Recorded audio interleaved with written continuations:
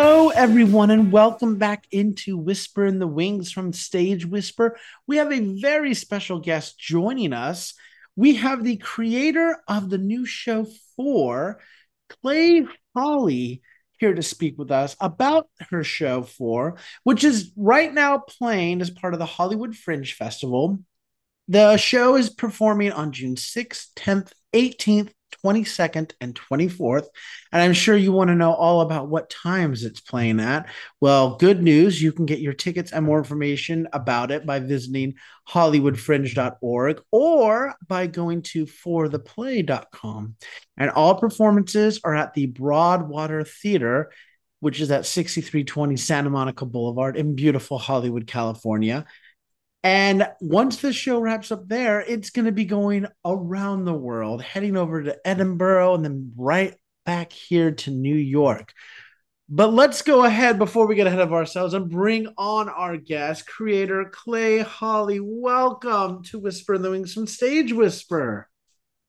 Thank you so much for having me. How are you, Andrew? I am so good. How are you doing?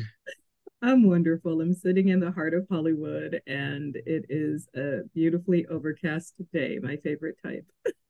I find it so funny. You have this beautiful overcast day, and I have a beautiful sunny day here in New York.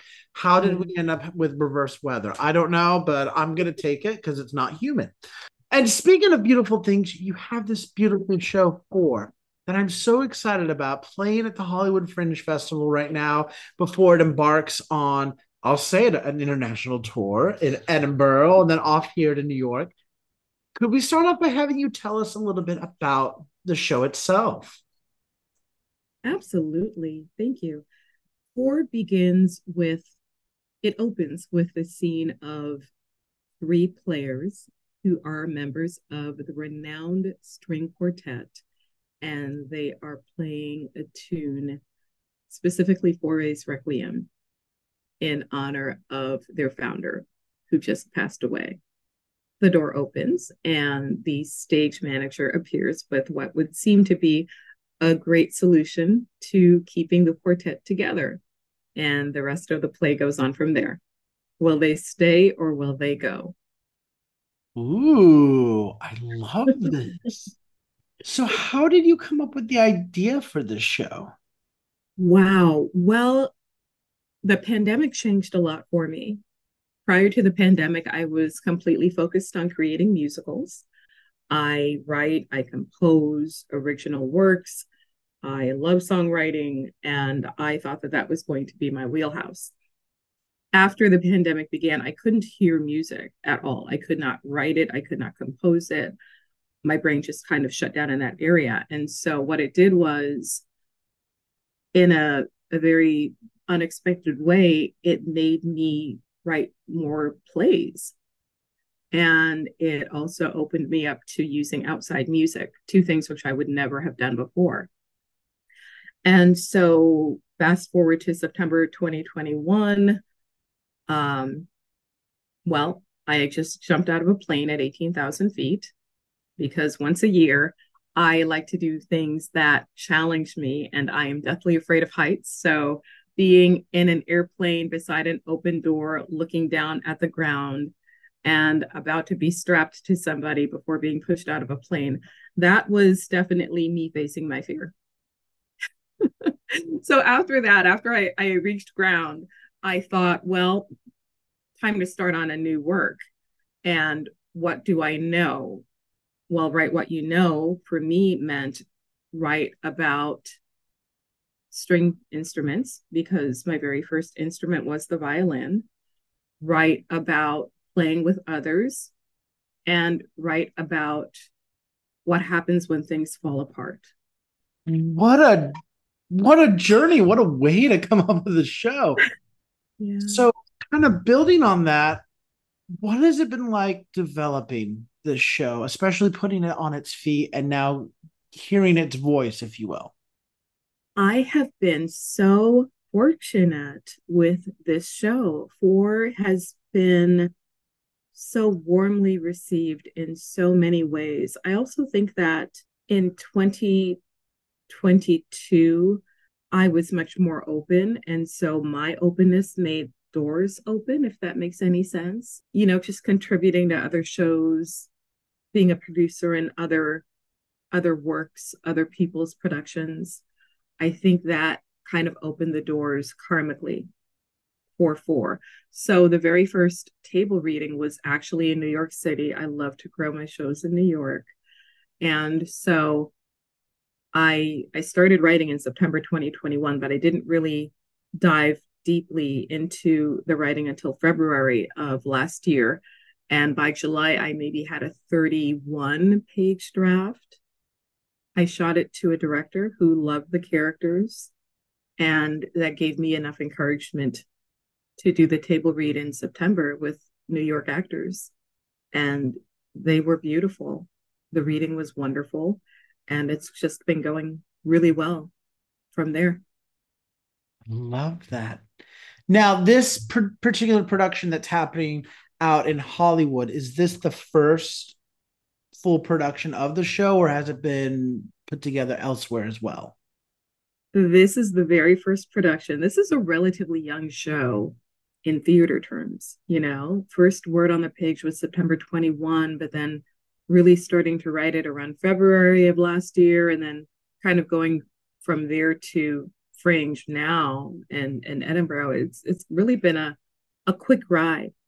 So it's exciting. This is a very stripped down, almost black box type of a production, but it's exactly what the show needs right now, just to get it out there and get those words out and to give the show the voice that it deserves.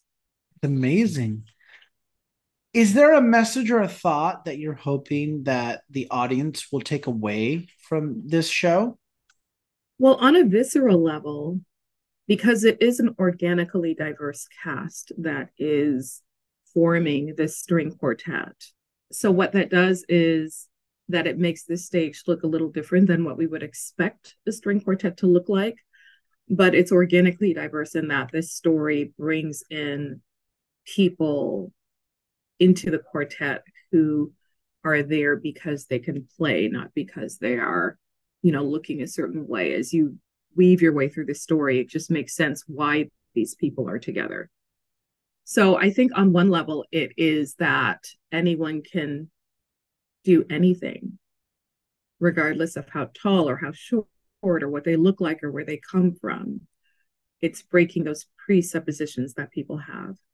On another level, it tackles the idea of grief and loss and how and when, or even if, to move on. Wow, that is incredible. I like that. So, my final question for this first part of the interview is, who do you hope have access to four? Well, anyone who loves classical music, of course. There is classical music. There's also a pop song in there. Sony gave me the rights to a very popular pop song by a wonderful singer who's very well known. And I hope that you all check it out because it's just a really sweet moment in the show. And I would love for people who love classical music to really come and be drawn to this. 35% almost of the American population actually has listened to classical music in the last year. It's one of those things that people will maybe listen to on their own, but then don't necessarily share with anyone that they do. But they do. They have a lot of people are drawn to it, and there's just maybe not that outside knowledge that they are, but a lot of people appreciate it. And then other than that, I think anyone who has ever made their family out of their friends and loved ones, you know, who's ever had to find a community, I think they would really connect to this story as well.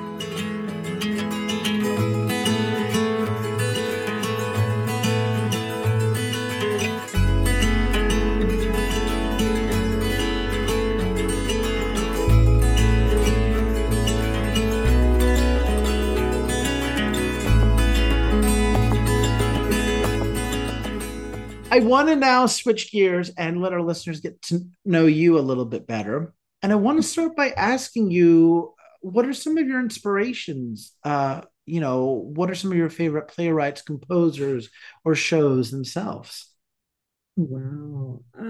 Gosh, so many. And then the other part of that is that I've met some people. So I don't want to miss anyone.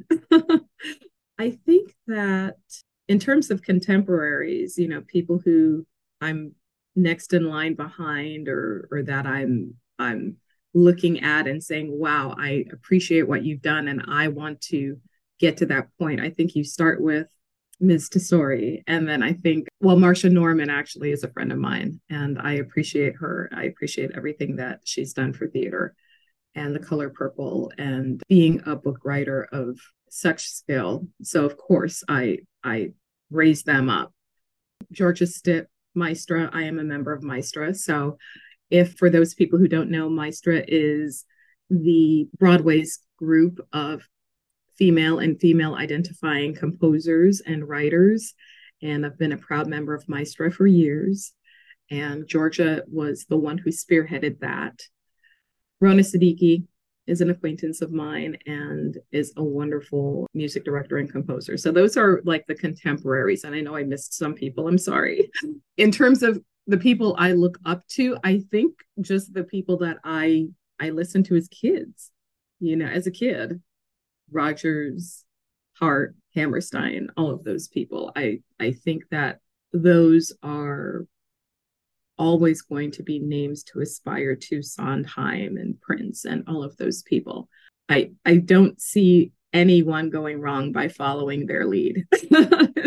They were wonderful creators, and that's what I am. That's what I want to continue to be.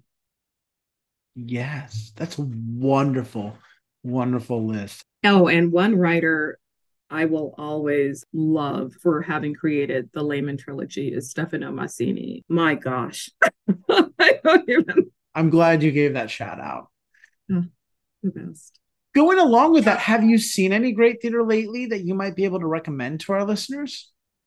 Well, I saw Leopoldstadt right around the time that it opened, and it was heartbreaking and well worth watching. Absolutely devastating. And then on the flip side, I saw A Beautiful Noise. I met my mom in New York City because we were both traveling around at the time. And I do have to say that Ken Davenport is a friend of mine, so I'm not biased, but we had a wonderful time at the theater. A Beautiful Noise, based on the life of Neil Diamond, of course, was packed with people who were of a certain age. And so they really appreciated a lot of the cultural references. My mom keyed into all of them. It was like a warm hug. And she just had a great time. And I love having when my mom has a great time. So I was happy. And I had a good time too. I sang along to Sweet Caroline. I'm not going to lie. What is your favorite part about working in the theater? Creating, creating. I think that that point after which you have written something, whether it be a book or the song score, whatever part, and you see others speak the words and give life to the character and then tell their story. That's the best part. Yes, I love that. That's a good lead into my favorite question to ask guests, which is what is your favorite theater memory? Gosh, I think it's yet to come. Every moment in the theater is my favorite. So I think that it is going to be in the future. I can't look back and say that I have one necessarily. Yeah, it's the next one. I love that answer though. 160 something interviews, and I've never had someone say, oh, I think it's yet to come. I love that though. That's so beautiful. So here's to the big theater, your favorite theater memory that's about to come or soon to come. So that's wonderful. Are there any other projects or productions that you have coming down the pipeline that we might be able to plug? Yes. So my tiny company, we are we, Royal We, are producers in film and theater. And so I do have a movie where I participated as associate producer, and that is going to premiere next weekend, June 10th. That's a big weekend for me. That's going to premiere at the Tribeca Film Festival. And the name of that is Our Son. And then I have a two-hander that I'm very proud of, and that is being looked at by a theater in South Florida right now. And that show is called American Standard. And so I'm very excited for that one to roll out next as soon as we have put four in a good place. Wonderful. And when is four coming to Edinburgh and New York? Okay. So it is going to be, and I'm so proud of this because this venue is one of the big four of Edinburgh. And it is highly sought after as a venue for the Edinburgh Fringe. And it accepted four within 24 hours of receiving the script. So it will premiere, the European premiere of four will be at the Gilded Balloon, the Gilded Balloons Wine Bar. And you can find out more about that if you go to edfringe.org. And the previews begin August 2nd, and that opens on August 5th and runs through the entire month of August. So if you are listening to this in Europe and you can make your way to Edinburgh, please find me and come see the show. Oh, in New York, we are planning an industry reading for October of 2023, and we are in negotiations with a theater to possibly stage it in January of 2024. Oh, I can't wait. That's amazing. I love the long legs that the show has. So this is incredible. Thank you. Well, my final question for you today is if our listeners want more information about Four or about you, perhaps they'd like to reach out to you, how can they do that? Wow. Well, as you can tell from my projects, my schedule is packed. But I think the best way to reach out to me right now is really through the show, since I'm so focused on getting the show going and continuing. And so our handle across social media is For the Play, FOURTHEPLAY. And our website is fortheplay.com. And you will definitely find me through there eventually because I do work with the people who work with our social media. So, yes. Perfect. Well, Clay, thank you so much for taking the time to sit down with me and tell all of us about this amazing show Four and all of the incredible new works that you have in the pipeline and that are happening. This is so exciting, and I can't wait to see this show. So thank you so much. Thank you. And for any of your listeners who are in the Los Angeles area, I do have a special ticket discount code for you for all of the performances at the Broadwater in Hollywood. And that discount code will give you 25% off of your ticket between June 6th and June 24th. And the discount code is called Quartet, which makes sense. There's also a mocktail recipe of the same name on our website. So if you ever wanted to have like a red sorbet, raspberry sorbet mocktail, and you just don't know how to make one, there's a recipe on the website too. So that's cool.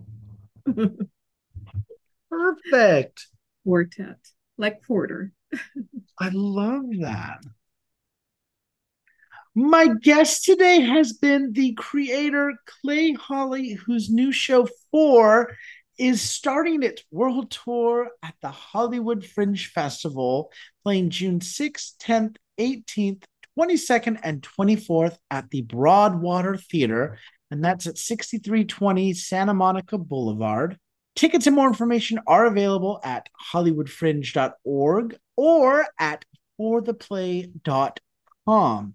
And Stage Whisper listeners, you can use the code QUARTET for 25% off your tickets for the performances at the Hollywood Fringe Festival. That's between June 6th and the 24th.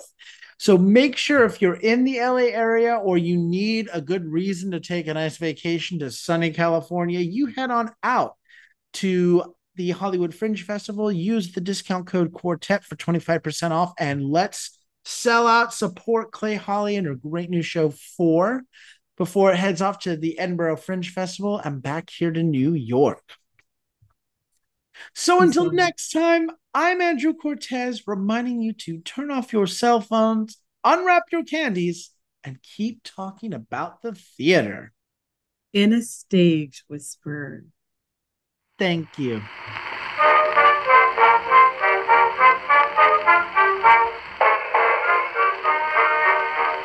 Two friends from old New York town met in a foreign land. One sang the praises of Cape.